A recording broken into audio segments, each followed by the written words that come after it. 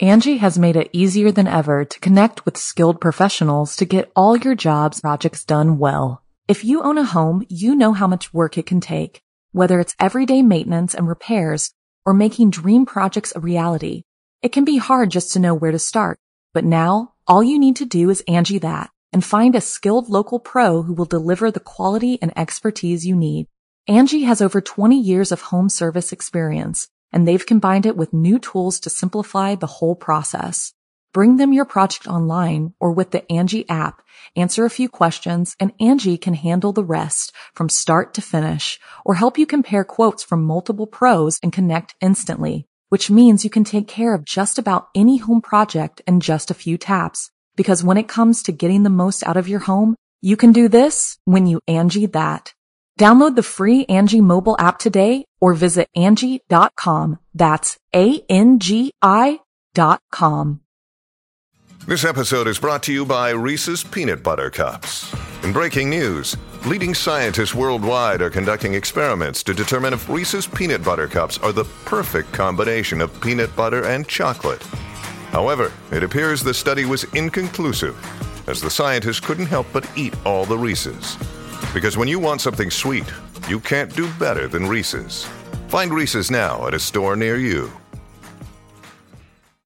Mom deserves the best, and there's no better place to shop for Mother's Day than Whole Foods Market. They're your destination for unbeatable savings, from premium gifts to show-stopping flowers and irresistible desserts. Start by saving 33% with Prime on all body care and candles. Then get a 15-stem bunch of tulips for just $9.99 each with Prime. Round out Mom's menu with festive rosé, irresistible berry chantilly cake, and more special treats. Come celebrate Mother's Day at Whole Foods Market. The following program is a production of Chilling Entertainment and the creative team at Chilling Tales for Dark Nights, and a proud member of the Simply Scary Podcasts Network.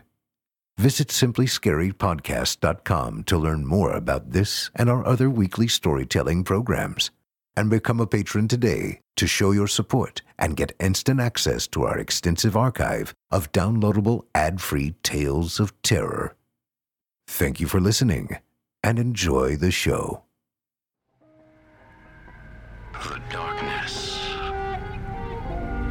has found you. All of this and much, much more can be yours.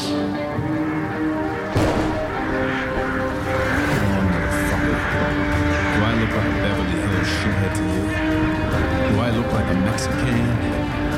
Am I a fucking Rasta? And they shouted for George before a horrible sound erupted from Cynthia's throat.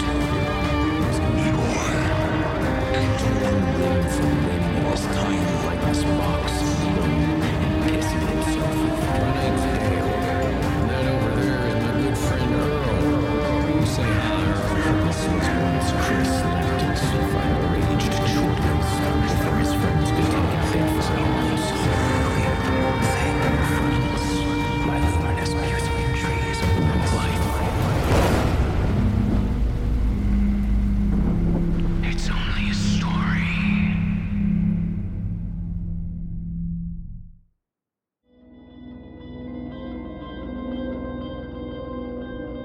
Welcome to Season 6, Episode 4.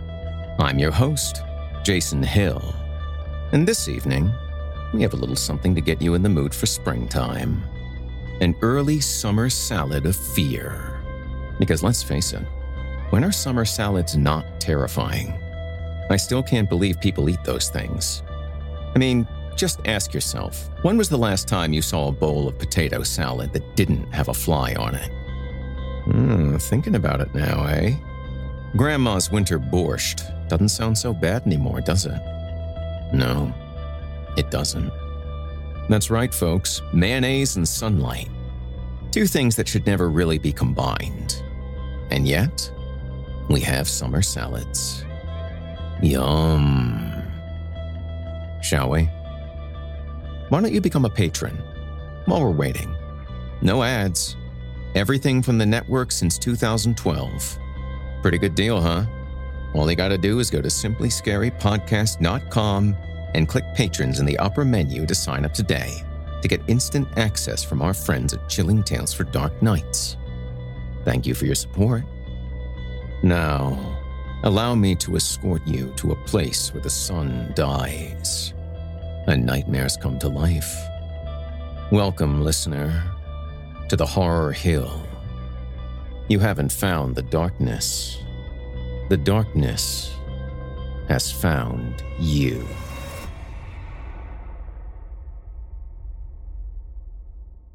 And now, from author Ralph Robert Moore, I give you Monkeys on the Beach.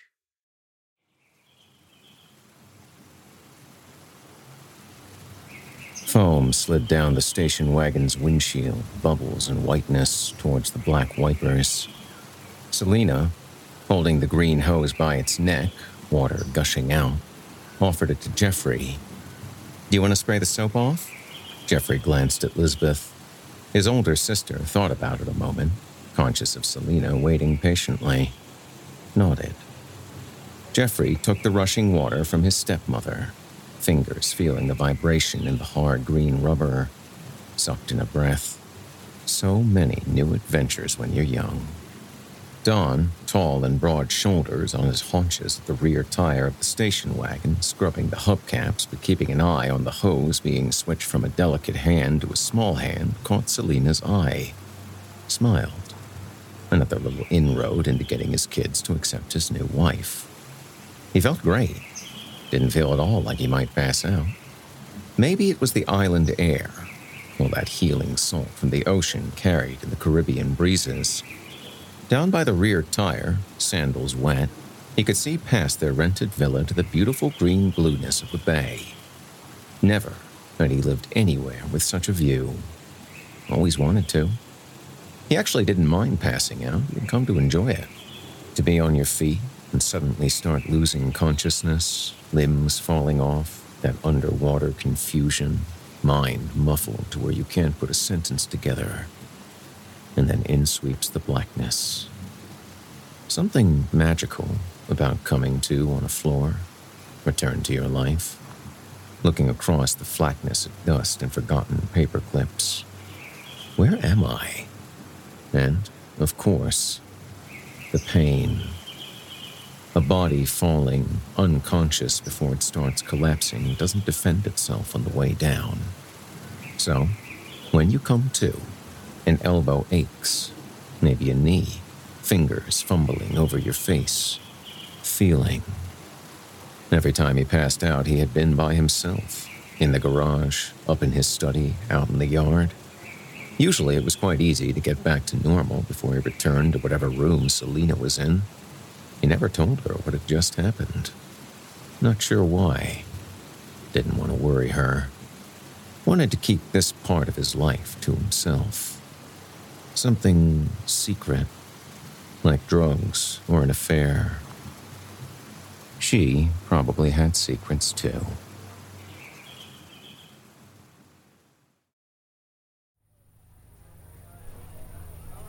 The station wagon was looking a lot better. After the four of them landed at the island's one airport, about the size of a bus depot, descending onto the tarmac in Hawaiian shirts, sunglasses, and straw hats, they had strolled through customs and out into the pink parking lot, heat and palm trees, and found the only rental available to them was this station wagon, so old it had wood trim along the sides. But the kids loved it, and Selena was game. The rental agent hadn't even had it washed. "You arrived on time. We expected you to be late. Would you and your family like to sit inside and listen to the radio while I find someone to wash it for you?" Selena came up with the idea of them washing it themselves the next morning at their villa. "What do you think, guys? We'll turn it into an adventure." Joan would have pouted the rest of the vacation, her disapproval aped by the kids. When you have something old, just wash it new. She had made a lot of inroads with them. Jeffrey wasn't a hard sell. He still took his cues from others, but Lisbeth, older and a woman herself, although only 12, took more time. Don, watching from his aisle seat on the flight down as Selena flirted with her. She was a great flirt.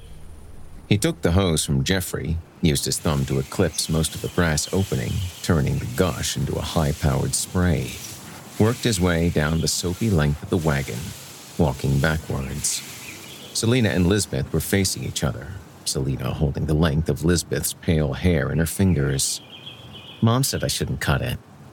Selena's hands lifted Lisbeth's hair on either side of her face to just below her chin. Oh, I don't know, sweetheart. Maybe if we didn't cut it, but just had it trimmed. Maybe up to here? It'd really frame your face. And it would dry a lot faster after you washed it. Don saw Jeffrey's worried face, turned around to see where his son was looking. Parked across the entrance to the driveway, blocking it effectively, a police cruiser. Don raised his jaw, eyes watching the man dressed in a sheriff's uniform headed towards him. Good morning. The sheriff got closer, shaking his head. He seemed upset. What are you doing? Don ambled forward to meet him. You mean washing this wagon? The sheriff gave Don an exasperated look. Did you not see the signs at the airport warning that there is a water shortage? This is an island, sir. Jeffrey and Lisbeth both moved closer to Selena. She put a hand on each child's shoulder. Don shrugged. Oh, I didn't. In any event, we're finished. I'll be sure we're more careful in the future. The sheriff thrust both hands at the rear of the driveway where soapy water was sliding towards the lawn. In the future. Well, what about now? That is all wasted water. That is a crime. Don gave the older, shorter man a quick up and down. Open collar, probably because of the heat. Sheriff's badge pinned to his beige shirt. Unusually wide black belt with a pair of handcuffs dangling by one hip, sidearm by the other hip. Look, I apologize. The car rental gave us a dirty car. We rinsed it off. The other man snorted. Oh, I think it's more than a rinse. Look at how many liters of our water you've wasted. Did you ever think that perhaps there's a reason why they gave you an unwashed car? Why nobody washes their car on this island? The fact that the sheriff said liters rather than gallons reminded Don he was in a foreign country, where he didn't know much about the culture. He bobbed his head. You're right. I'm very sorry. I didn't see the sign at the airport. I have custody of my kids for the next 2 weeks, and I wanted to show them a good time. You have my word. We will be extra careful about using water the rest of our stay in your country. I appreciate you letting me know. Well, you appreciate me letting you know. I hope you can appreciate me writing you a ticket, a fine, for what you've done. Don said nothing for a moment, then smiled, raised his black eyebrows. Of course, only fair. He watched as the shorter man fussily made entries in the thick pad of forms he had pulled out of a back pocket. He glanced back at Selena and the kids. She stood relaxed, hip cocked, gave him a wry smile. Just because we are a small island does not mean we can be pushed around, sir. Of course not. This was my mistake, and I assure you it will not happen again. You're American, right? Don spread his big hands apart. I am. You have a lot of water in your country. The Great Lakes, yeah? 5 of them? Correct? We don't have that down here. He tore the top sheet off of his pad, handed it to Don. Don glanced at the fluttering paper. He hadn't learned what the conversion rate was in the local currency, but it seemed like a large amount. He read the rest of the form. Thank you, Sheriff Axonil. I will take care of this right away. Don took up the rear as the hostess wound his family past the small tables, the lamp-lit faces, to a large table by the side window. As he followed behind his group, he saw different men at the tables notice Selena, doing that double take where they stare longer, trying to hide their interest from their dates, mumbling distracted responses to the conversation, which never works. Don used to get angry when other men noticed Joan, but with Selena, who was younger and prettier, he had gotten more relaxed. Maybe because being as attractive as she was more used to male attention and was less flattered by it. Or perhaps just better at ignoring it rather than being grateful. He remembered that moment in bed when he first saw her face for exactly what it was, how it actually looked. Which always happens. Without makeup, without a pose. Just a naked face, bony features, and excited eyes.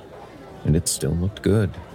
Not as attractive as he originally thought that day in the bookstore with the rain outside. Faces never are.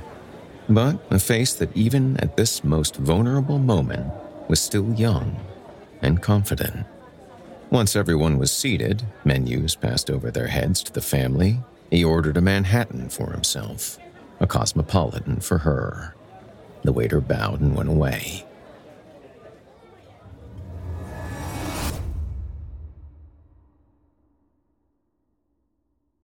Apartments.com has more pet-friendly rental listings than anywhere else. So, finding the perfect place is easier than ever, and so is finally moving in together.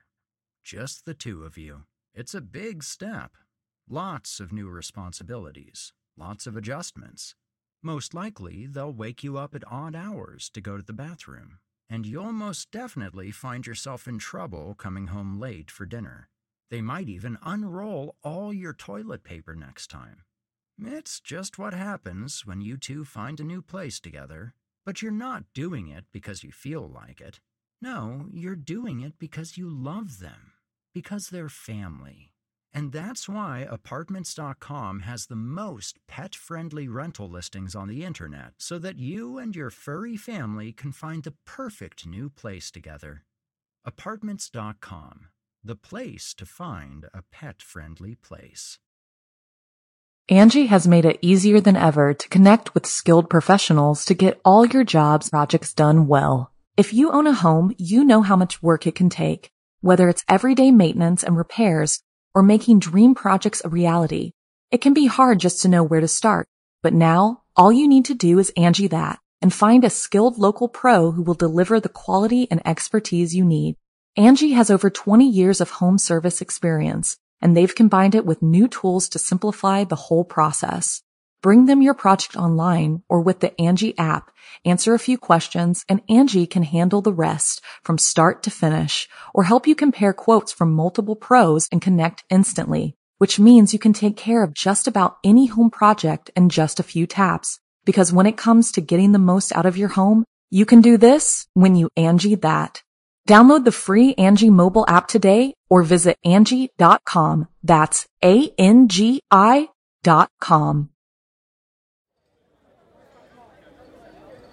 Lisbeth was sitting up straight in her chair, still getting used to her new hairstyle, trying to act more sophisticated. Selena had lent her one of her necklaces, pearls around a kid's throat. She took on an affected air. I've always wanted to try steamed clams. Selena laid her head on the little girl's wrist. Your dad loves clams. That sounds like what I'll have for my appetizer then. Are you having clams?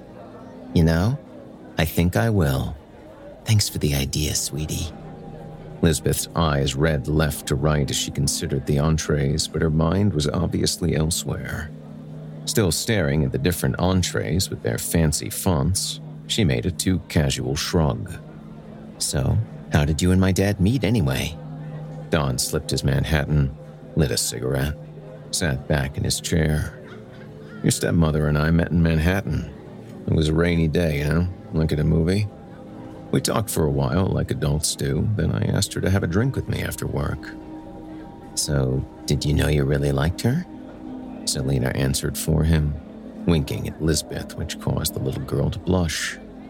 He did. Know how I could tell? He started courting my hand.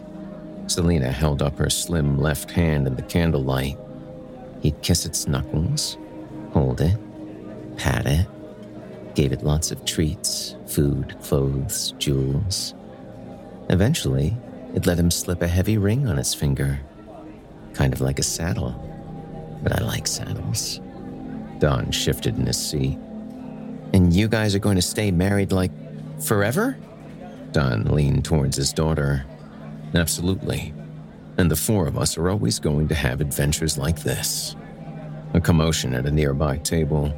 The man at the head of the table spoke in a loud voice meant to be heard throughout the immediate neighborhood of tables. "Do you not know how to open a bottle of wine?" The waiter, much smaller, tilted his head to one side, trying to screw the corkscrew into the cork. "I'm opening it for you, sir.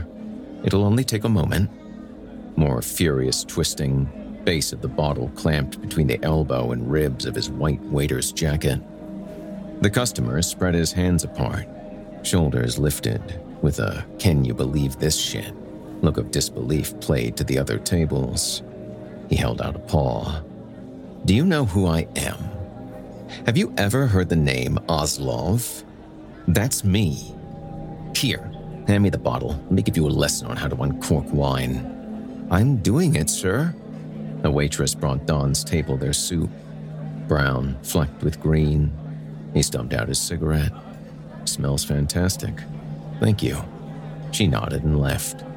"Hand me the bottle." "Hand me the bottle! I am paying for it! Hand it to me!" "Sir, if you will be so kind as to allow me..." Oslov yanked the bottle from the waiter. The corkscrew fell to the carpet. "Get me a new corkscrew!" He shook his head wearily at the waiter's incompetence, shot his eyes up at the waiter. "No, I don't want that corkscrew. You picked it up off the dirty carpet. Fetch me a new corkscrew. A clean one. What the hell is wrong with you? Are you a waiter or a busboy?" The soup really was quite good. Deep, complex flavor. It reminded Don of some of the gumbos he had in New Orleans over the years, on one of his many business trips. As he sipped, head bent, he saw Lisbeth struggle, trying to decide if she liked it or not, casting glances at Selena's elegant face for clues. Jeffrey was using his spoon like an oar, floating the ingredients around, trying to figure out what he had been served. Fussy eater, which dismayed Don. "What were you doing over there?" "I have your corkscrew, sir." "Yeah, but before you brought it to me, you brought salads to that other table. You were waiting on us. You help us first, then you help them. Now, watch. As I open this bottle, you need to learn how to do this if you're going to be a waiter." The rest of the men at the table leaned back in their captain's chairs, relaxing, laughing, looking at the waiter with contempt. Oslov worked the point of the screw into the soft top of the cork, screwing down the steel spirals. "You see what I'm doing? Don't look over there, look here. Pay attention." After a few more twists, the corkscrew snapped off. "What the fuck?" The waitress returned to take their empty soup bowls. "Was it to your satisfaction, sir?" Don lit a fresh cigarette. It had a unique taste. I really enjoyed it. "They season it with the little ones. It's an island specialty." The what? What do they season it with?" "The little ones, sir. An island specialty. The cooks grind them and add them to the soup, sprinkling them across the surface. They sink down, of course." "You brought me a defective corkscrew!" "I did not, sir." "On purpose! You filthy, worthless piece of shit! I want to speak to your manager. Go and fetch him." "Sir, I can remedy the situation." "Fetch your goddamn manager, boy." Thumb and middle finger raised. Snap, snap. "Allow me to clear your soup course."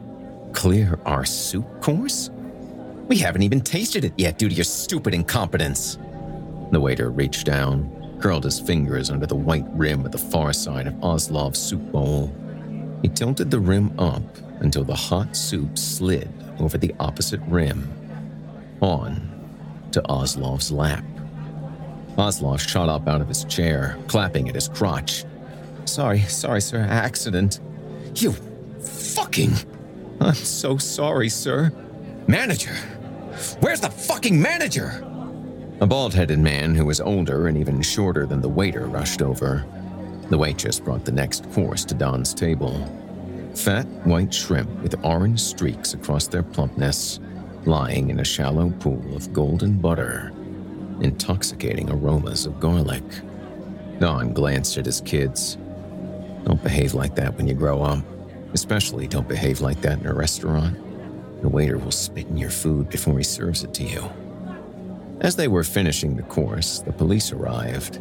Oslov, at this point, still standing, front of his pants wet, arguing at the top of his lungs with the manager.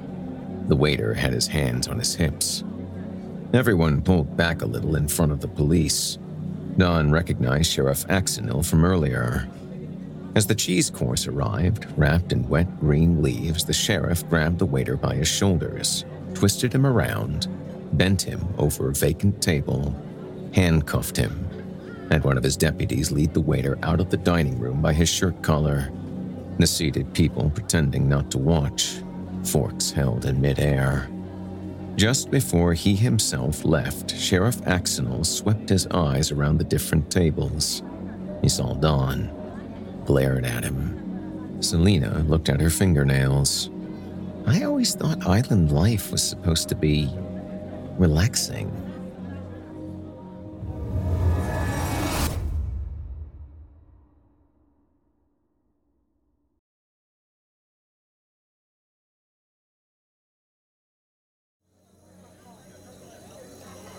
As they left through the restaurant's entrance, a little boy ran up to Don's family, frightened look in his eyes. Are you hungry? Don stepped between the boy and his children. Who are you? I am so hungry. Will you feed me? Lisbeth reached out for Selena's hand. Dad, can we feed him? Can I come to your home? No. Sorry. Where are your parents? My father was arrested. Was your father the waiter the police took away? The boy grew excited. Yes. I don't have any food. Dad, please. Your father was an employee of the restaurant. Go inside and speak to the manager. Tell him your situation. I'm sure he'll take care of you. The boy tagged along at the periphery of Don's family as they made their way across the parking lot to their rental station wagon. Please feed me. Don got everyone into the wagon, turned around at the open driver's door. What's your name, son? Puko? Puko. Puko, you need to go back to the restaurant and speak to the manager. I'm sure he'll help you. Don folded himself into the wagon, started it up, backed up carefully. Puko just outside, arms at his sides. He looked hungry, Dad. I don't doubt he is, but we're not going to get involved in it. Not in a foreign country. You've got to watch out for yourself. Lord knows nobody else will. Don exited the parking lot, glanced in the rearview mirror. Puko was running behind the wagon, knees and elbows lifting. Their rented villa wasn't far from the restaurant. By the time they pulled up onto the driveway and everyone got out of the car, Don could hear the echoes of shoes running on pavement, approaching from the street's shadows. Everyone, get inside. Puko's running body emerged out of the darkness, bouncing under the moonlit palm trees towards them. Dad? Don looked at Selena, who was standing behind Lisbeth, hands draped over the little girl's shoulders. She squeezed the tops of Lisbeth's shoulders. We don't know anything about him, sweetie. But by now, Puko had almost reached the driveway. His eyes looked frightened, bent over, like he was going to vomit. Palms on his knees, out of breath. I have nowhere to go. Dad, please. Don made a sound with his lips. He doesn't have anybody. He's hungry. Inside the well-lit villa, Don poured himself a whiskey. Lisbeth was introducing herself and Jeffrey to the little boy. Don sat on one of the bar stools. What do you normally eat? Puko swung his anxious face towards Don, trying to please. My older brothers? They allow me to drink all the pig juice, because I am more, head down, trying to translate. Vulnerable. And what exactly is pig juice? It is when the pig is activated. Activated. Do you mean the pig's blood? Oh, no. I wouldn't want to drink blood. Diseases, ugh. But pig's juice? It's not the best part, like the head, but it's very nourishing. So, it's like the melted fat from the pig? No! We do not eat that. Not even my brothers. Do you mean the drippings from the pig? Like, as it cooks? Oh no, that's for my older brothers. Only they get the bread to sop it up with. I just get the pig juice. It's very nourishing. Very, very nourishing. Selena, fetching in her bare-armed island dress, looked at her new husband. We have some leftover chicken in the fridge. Don raised himself up in his chaise lounge, shielding his eyes from the sun with a right-handed salute, watching Selena sashay over in a blue and red bikini. Here's your drink, sir. She perched on the edge of his chaise lounge, facing him, drawing up one foot so he could see down the length of her leg. The kids seemed to be having fun. Lisbeth and Puko were splashing at each other in the pool, laughing and twisting their faces to one side. Jeffrey contributing feeble sprays of water the other two didn't notice. She rubbed Don's forearm. I think in another minute he's going to start feeling left out. Why don't you play a game with him? Don sipped his drink. What, like Monopoly? Raising her eyebrows to herself, shy, she said, No, but it may be a good opportunity for some father-son bonding. Let me enjoy this drink first. It's not going to kill him to have to learn how to deal with disappointment. She punched his bicep. Some fathers are so stern. I'm just not that touchy-feely. Was that noise an airplane? What was that? Whenever I told my dad I was sorry, he'd say, it's too late to be sorry. I'd cry in my bedroom, but eventually I'd get over it. He looked up at the sky. Probably something his dad used to say to him. A line of smoke was spiraling down from the sky, louder and louder. Don was distracted. That never occurred to me. Selena looked over her bare shoulder. What is that? She looked up. Don put his drink on the side of the table, sat up all the way, feet coming down onto the patio. Selena stood. Kids, come over here. The smoke spiraled closer, its oncoming rush blowing over an umbrella and an outdoor grill. Lisbeth, Puko, Jeffrey were still standing in the pool, looking up, motionless. The roar was deafening. The diving board burst up into the air, somersaulting. Spilt tiles rained down on Don. He ducked his head instinctively. Selena had jumped into the pool and was herding the 3 screaming kids to the shallow end. Don ran alongside the edge of the pool to its shallow end. Selena had everyone out by then. All 3 ran into her arms, sobbing. Billows of white steam erupting off the blue surface of their pool. And just beyond the villa's low wall, a palm tree fell over. Selena, on her knees in her bikini, hugging all 3 kids, looked up. What the F was that? Her left forearm was red. Must have burned it in the steam, pulling out the kids. He walked cautiously to the edge of the pool. Most of the steam had risen into the air, leaving a blur of mist just above the water. As the blur cleared, he saw something dark at the bottom of their pool. Oh, fuck. It started to register with him that the diving board was missing. A huge gouge down the pool's tiled walls on that side. 3 walls of the pool, in fact, were split apart. The level of the pool was lowering, water escaping through the ruptured tile walls. He was looking around, trying to make sense out of everything. Oh, the diving board, or, well, what was left of it, was on the roof of their villa. Don? Don? He turned around again. Selena, like a wounded animal, was looking at the burn on her forearm. It really hurts. Sheriff Axonal came striding into their black terrace, gun drawn. What has happened? Don lifted a hand. He couldn't think of what to say. The sheriff stalked over to the smoldering ruins where the diving board had been. You destroyed this man's pool. Selena held the children closer. Something fell out of the sky. It wasn't our fault. Oh, You say it wasn't your fault, but look at this! Don patted the air in front of him. An object fell out of the sky. We had nothing to do with it. Sheriff, may I ask you to please put your gun away? You are frightening the children. Axonal looked at Selena's pleading face, rolled his eyes to himself, holstered his gun. Don approached Axonal, aware the sheriff's eyes were jumping. We really had nothing to do with this. You can see for yourself. Just look at the pool. A black object made out of some kind of metal. Selena took a look herself, the kid shuffling with her. That printing on the side. That's Cyrillic. The sheriff studied her, but clearly wasn't going to ask what Cyrillic meant. Oh God, it's Russian? Whatever fell out of the sky must be part of a Russian satellite? He flared his nostrils. I have to once again write you a ticket. The man's swimming pool is destroyed. Don controlled his anger.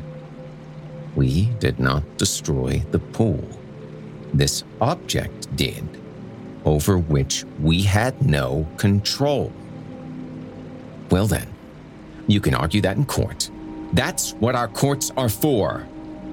Who is that child? Puko was clinging to Selena. He wasn't here yesterday. He doesn't look like your offspring. This is Puko. We were in a restaurant last night, the Happy-Go-Lucky. You were there too. His father, the waiter, who was arrested. Puko's his son. He followed us here. We took him in rather than just having him wander around the streets after dark. Did you not think to call the sheriff's department? Selena looked up from nursing the burn on her forearm. We called the sheriff's department, but no one answered. Stared straight at the sheriff, blinking, hoping he would believe the lie. The sheriff wavered. How late did you call? Quite late. Sheriff Axonal conceded the point. Well, his father will be in jail for the next few days. Hesitated, looking at Selena. I will let him know you are taking care of his son for him. He is not trouble? Selena's happy face, tears of relief. No trouble at all. But I do have to write you a ticket for this destruction. You can argue it in court. For the second time in 2 days, Don waited for the sheriff to rip a citation off the top of his thick pad. I'll see that it's taken care of. Sheriff Axonal nodded, glanced back at Selena, squinted up at the sky, and then left. By the next morning, the burn on Selena's forearm was still red, but according to her, it no longer hurt. She suggested they take a day off, pack a picnic lunch, go to the beach, and just relax. Don, sipping his coffee, agreed. I want to get something out of this vacation. It was a beautiful day. Blue sky, white sand, green waves breaking on the shore. Selena spread a wide red blanket for everyone. Don stabbed the large beach umbrella into the sand so that they'd have some shade. Even better, the beach was not crowded. A few families or couples in sight, fairly far down on either side of them, but behind them, where the edge of the beach met the jungle, tall palm trees, wild ferns, and bright green fronds were swaying in the breeze off the ocean. Selena put some sunscreen on her forearm, revolving it as she rubbed. Does it hurt? She shrugged. Just a little. You could try to distract me from it later on tonight, after the kids are tucked in. We could swing by the emergency room on the way back to the villa. She squeezed her husband's wrist. Oh, we'll be okay. I hate emergency rooms. The 3 kids were down by the wet shoreline building a sandcastle, dumping their plastic buckets of sand decorated with big, colorful flowers, upside down on the dry part of the sand. Jeffrey was staring down at something that had arrived on a wave, bending over in his baggy swimming trunks. The little scientist. Once the sun was high up in the sky, Don kissed his wife and took a swim out in the ocean, going arm over arm out past the humped waves, until he was just a little pale blot in the distant, undulating green, swimming lateral to the shoreline about half a mile down the beach. Selena and the kids watched from shore. She squeezed Lisbeth's shoulder. Your dad's a strong swimmer. While Dawn emerged hunchbacked from the water, tired, the five of them made their way to the blanket. Selena, sitting with legs folded by the large wicker picnic basket she had packed hours earlier, glanced prettily at her family. "You guys ready to eat?" Her delicate hands lifted out all sorts of treasures. Some squarish white ice bags first, to keep all the food inside cool. Ham sandwiches, fried chicken, hard-boiled eggs, salads in plastic bins, dressing in separate containers so the greens wouldn't get soggy. Irregularly cut cubes of moist fruit, all different colors. Cheese, crackers, a baggie heavy with wet pickle spears. And, with the two adults, a tall bottle of white wine, 2 glasses, and a corkscrew. Puko had to be shown how a sandwich worked. They ate together on the red blanket in a small circle facing inwards. Lisbeth was cutting up one of the larger fruit chunks for Jeffrey when her eyes widened, staring past Selena and Dawn's shoulders. "Look! Look!" She stood up on the blanket in her bathing suit. 20 feet away, a group of 3 monkeys were cautiously approaching across the sand on their knuckles and feet, black noses lifted, sniffing. Selena swung her hair away from her face. "Oh my goodness. Can we feed them?" Don drained his latest glass of wine. "They're wild animals, sweetie." "Oh, people probably feed them all the time, Dad. It's like when we go to McDonald's and drop French fries out the windows for the pigeons." The lead monkey sat up, brown hindquarters setting down in the sand. He raised his front paws as if begging, big lips pulling back, exposing his fangs, chattering. "He's hungry." "I don't know. They're wild animals, honey." Lisbeth, still standing, got in a pitcher's stance, eyes closed. She hurled a wet chunk of fruit at the front monkey, as if she were trying to hit it. It plopped into the sand a yard in front of it. As they all watched, the monkey, larger than the other 2, crawled forward, rump held higher than its head, worried eyes checking and rechecking the human's distance. He scrabbled up the orange chunk and, amazingly, with a daintiness, dusted off the sand with its black paw. So intelligent.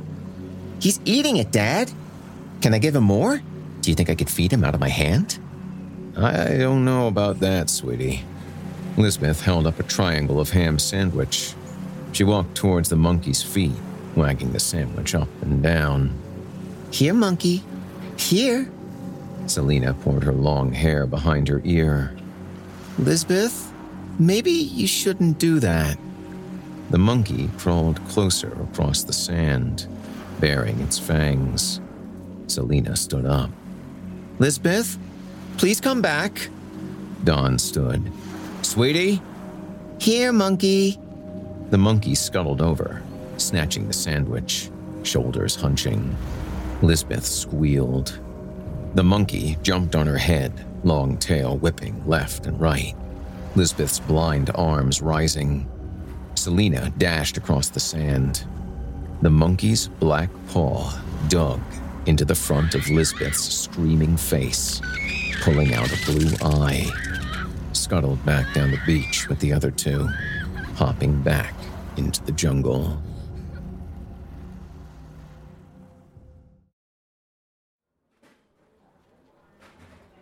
Dawn, Selena, Jeffrey, and Puko sat together in the waiting area of the emergency room.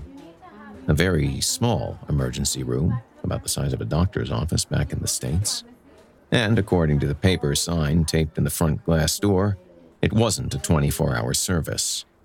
10 in the morning to 8 in the evening. Eventually, a doctor made his way over to them. "The Holtz?" Don stood up, still in his bathing suit. "Were you able to save the eye?" The doctor did a double take. "There was no eye. From what you said, the monkey took it." Selena's face scrunched. "She doesn't have a left eye anymore?" "But her right eye is unharmed, not even scratched. Let me take you to her." Once through the door separating the waiting room from the emergency care ward, they saw Lisbeth right away, sitting up in a white bed. There was only one other bed in the ward. No privacy curtains. A sandwich, half eaten on a small desk against one wall. Lisbeth had white gauze over her left eye, crisscrossed white tape holding the gauze in place. Her little lips trembled, arms lifting. "Daddy." Don held her to his bare chest, careful not to touch the bandage. "She can go home with you. There's nothing more we can do." Selena had tears running down her face. "What do we do next? Do we get a glass eye or—" The doctor shook his head. "The socket must heal first. You can get the glass eye back in the States." A black nurse showed up behind them. "Mr. Holt, will you be paying with traveler's checks?" He instinctively touched the sides of his bathing suit. Let me get my pants." The nurse accompanied him back out to the emergency room waiting area. The family had left all their belongings on the seats of the empty chairs.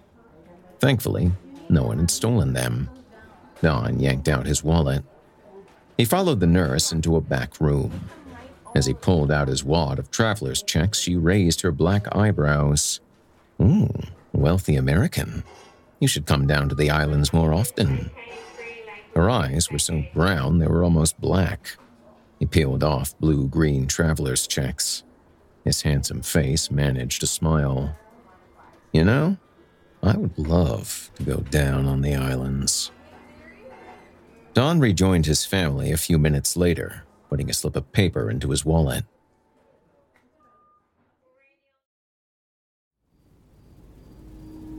Lisbeth sat in Selena's lap on the drive back to the villa. No one spoke. A little before 8, Don got up out of his chair. "I'm gonna go buy some whiskey." "Tonight?" "I've been through a lot. Look, I still have to call Joan to tell her what happened. Will you watch the kids?" Selena moved her head around on her neck, somewhere between a nod and a shake. "Oh, sure." "It may take me a while to find a place that's open.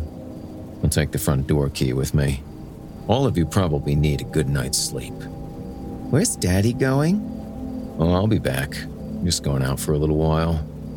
Selena, looking up at Dawn, beckoned to Lisbeth to join her on her chair. "Daddy won't be long, sweetie."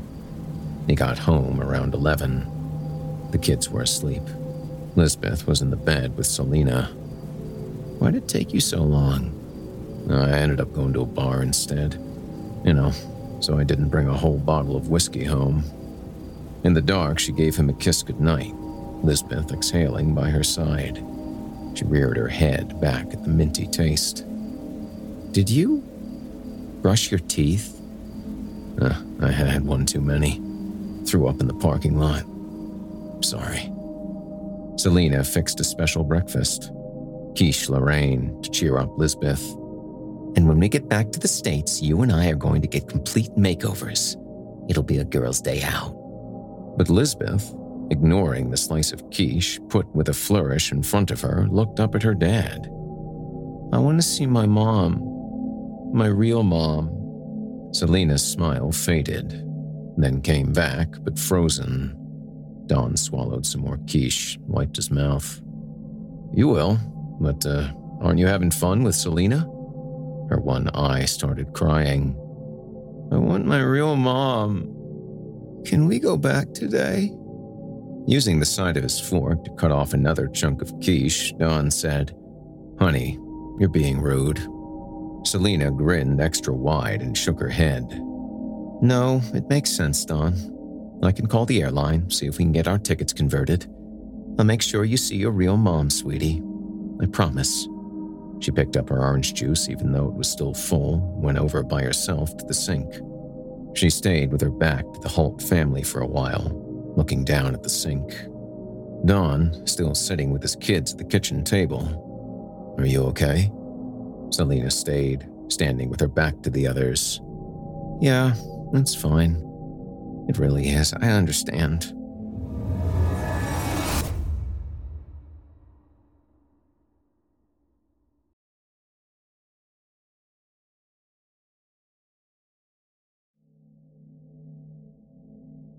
They decided, since this was to be their last day on the island, they'd have a cookout on the patio, over on the side of the patio, least damaged by the Russian space junk falling out of the sky. Selina went into town by herself, brought back jumbo shrimp fresh from the ocean, wooden skewers, a bag of coals with French writing on the side, and individual tubs of greens, fruits, and garden vegetables for a salad. Through the sliding glass door, she saw Don out on the terrace, having a drink, talking on his phone. Puko and Jeffrey playing together in fronds on the far side of the destroyed pool. Where was Lisbeth? A murmur deep within the villa. Selina followed its rise and fall, having to choose which hallways to tiptoe down based on the murmur's increase or decrease in volume. Getting colder. Getting warmer. She found Lisbeth in a rear bedroom, back to the open doorway, sitting on the edge of the room's bed, her little shoulders hunched around the phone in her hand. Teary-voiced, she said, "I want to live with you. I don't like it here." She reared her head around suddenly with the new hairstyle Selina had got for her, a look of betrayal on her bandaged face. Selina backed up, embarrassed. "Sorry, I didn't know you were on the phone." She flapped her hands by her hips, helpless, then left. She was sniffling by the kitchen sink, cold water on, deveining the shrimp, when Lisbeth showed up. "Hey, sweetie." She put down the long, thin knife. She smiled. "How come you don't have any kids?" "Well, I like to think of you and Jeffrey as my kids now." That little face, with that big, cumbersome bandage. "If my real mom was here, she would have protected me. I don't have an eye anymore." "Sweetie, we're going to have the best plastic surgeon in Manhattan take a look at you, and he's going to fix you up to where nobody will ever see that you're missing an eye." "I don't like shrimp." "You liked it at the restaurant the other night." Lisbeth headed towards the sliding doors. "Sweetie?" Lisbeth stopped, rolling her eye at the imposition. Selina started trembling. She tilted her face to one side.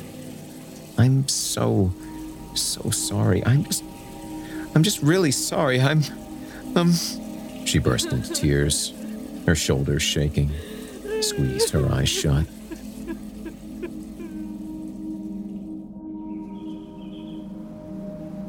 Selina came to the sliding doors carrying a plate of skewered raw shrimp, a big bowl of cut-up colors of the family salad. She posed with the plate, smiling brightly. "Okay, everybody, who wants some grub?" Don said a few more words, then got off the phone. Lisbeth, sitting by herself in one of the green and yellow patio chairs, her mouth sickled, ignored her, staring up at the sky. Jeffrey and Puko stayed on the far side of the wrecked pool, thrashing about in the fronds. The black coals were red hot, tiny flames flickering around them, like demons. White ash across their rounded tops. Selina laid the skewered shrimp on the grill. "Anyone want to watch?" Sizzle, smoke. No takers. Puko came running around the side of the pool. "Danger!" Don got up out of the chaise lounge, bringing his drink with him. Selina watched the shrimp turn white and orange, getting ready to flip them. "What?" "Danger!" He flattened his right hand, swam it through the air. "Smells great." Jeffrey, still in the fronds on the far side of the pool, was leaning over. Puko swimming his flattened hand through the air again, trying to find the English word. The shrimp were getting too done on one side. Selina, watching Puko's flattened hand swim laterally through the air, jerked her head up, finding where Jeffrey was. "Jeffrey? Come here!" She dropped her tongs on the patio and went running around the pool to the far side of the property. There was Jeffrey, rearing his head back, scared. She snatched him up in her arms, flew him backwards, spanked his bottom. "Run to your dad now." Then she peered down at the crisscrossed fronds. The top of one shook. The top of the next one shook. There, down on the ground. Not a big snake, maybe only a foot long, This is going to stop. This is not going to keep happening. Lifting her foot, she stomped her sneaker down on the snake, which just pushed it into the soft ground between the fern bases. Snarling like a protective mother, she reached down, grabbed the snake by its wriggling middle, and flung it at the stone wall at the property line. Its writhings bounced off the wall, flopping onto the ground. She shot a look at the others on the far side of the pool, gave a thumbs up to Lisbeth with an exaggerated athleticism. Selena marched through the ferns to the wall, found a rock on the ground. As her family watched, the little snake rose up off the dirt. It struck the front of its face against Selena's thigh. She yanked it off her leg, threw it at the wall. It curved back towards her. She went towards it but stumbled. She looked down at her bitten thigh where blood was flowing, moved forward again, but slower. Dawn started running around the side of the pool to reach Selena. The little snake sprang up in the air again. Selena put up a hand to defend herself, but her hand rose slowly. Too slowly. The snake bit her again, in her waist. Her hand swatted at it, listlessly, like a wounded animal. Lisbeth started running around the pool. Selena fell. The snake twisted up her body, hitting its head against her here, there. One final strike. Small face raised on its coils against Selena's neck. 2 pink punctures. Then it slithered off. Selena lay in the dirt, one arm stretched out, not moving. Dawn stopped running, but Lisbeth kept running around the side of the ruined pool.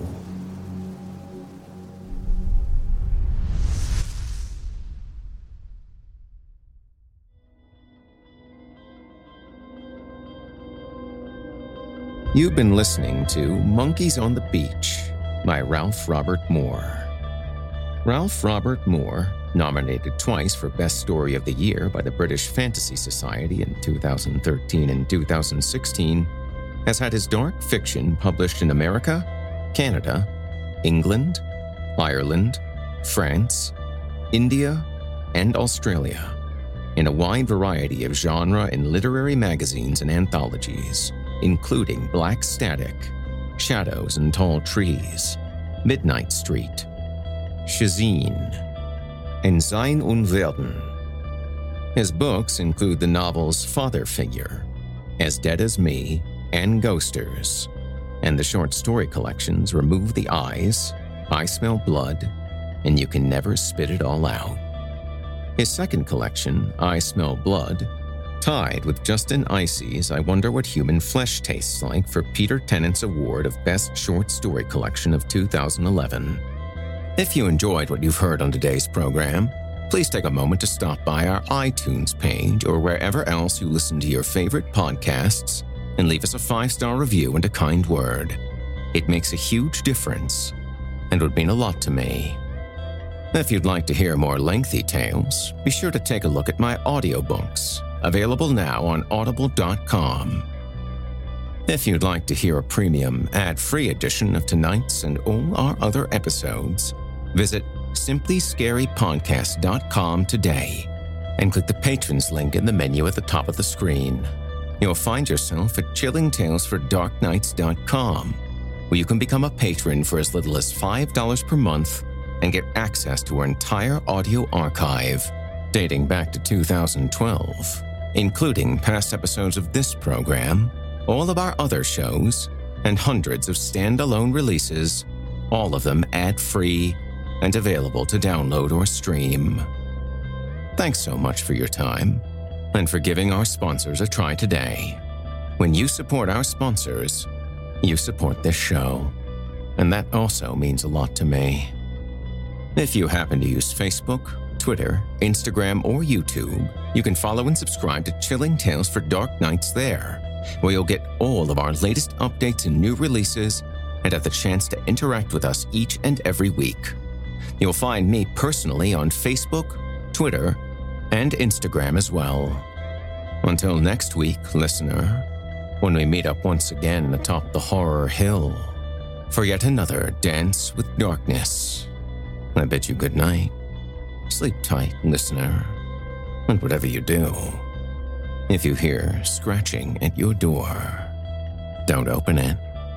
The darkness may have found you, but it's up to you to let it in.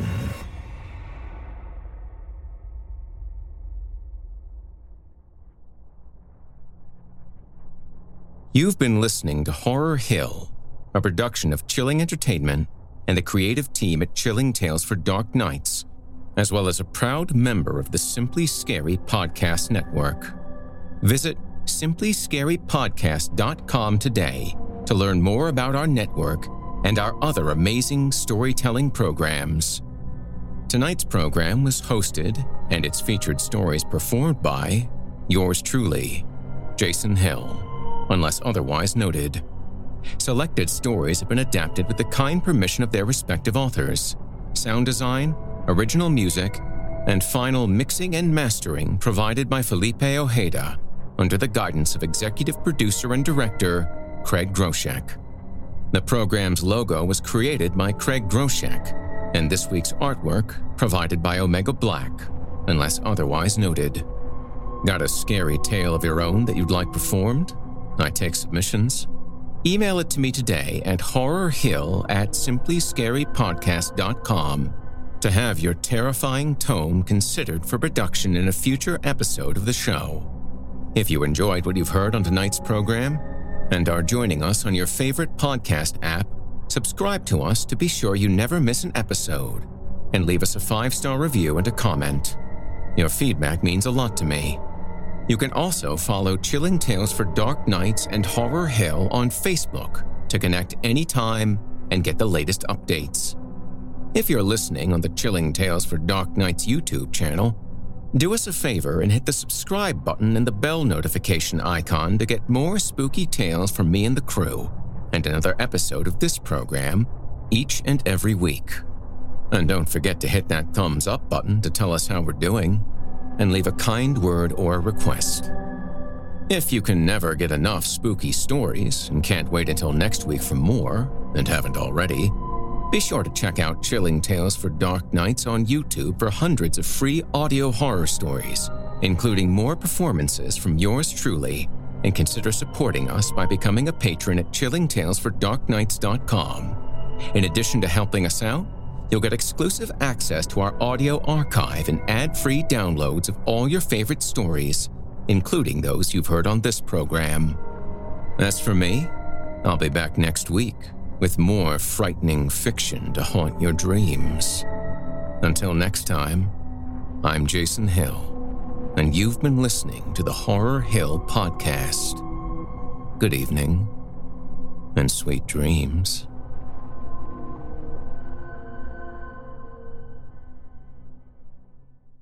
Angie has made it easier than ever to connect with skilled professionals to get all your jobs projects done well. If you own a home, you know how much work it can take, whether it's everyday maintenance and repairs or making dream projects a reality.